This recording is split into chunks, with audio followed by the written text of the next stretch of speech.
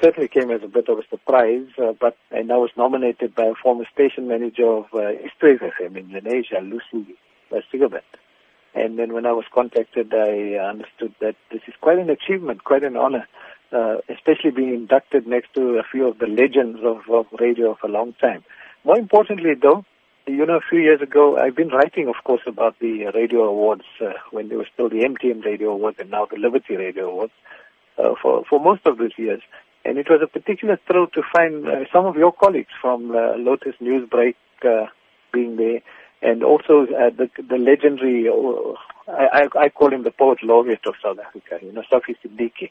When he was inducted into the Hall of Fame, that was a particularly special moment for me, for a lifelong friend who unfortunately was not around. His daughter received the award, but it was quite an emotional moment.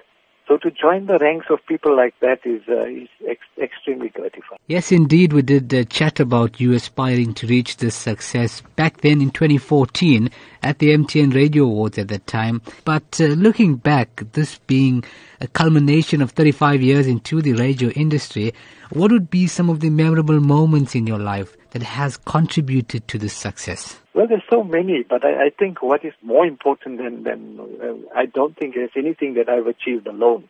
There always has been some team behind it, right from the early days of Lotus, Radio Lotus as we called it then, and then in the various jobs I've held at the SABC in the 35 years that I was there. Everywhere there was always somebody backing me, providing the support, providing the assistance. So some say I lead very well. I don't know how true it is, but if that is the case, then I've had excellent followers that allowed me to lead. But of course, there are many, many memories that stick out. And taking Amitabh Bachchan onto the rooftop of Chatsut Center, JJ Mathura with me there, and we had to take him on the roof because 15,000 people on the floor would have ripped him to shreds if we took him downstairs. The first broadcast from Cape Town.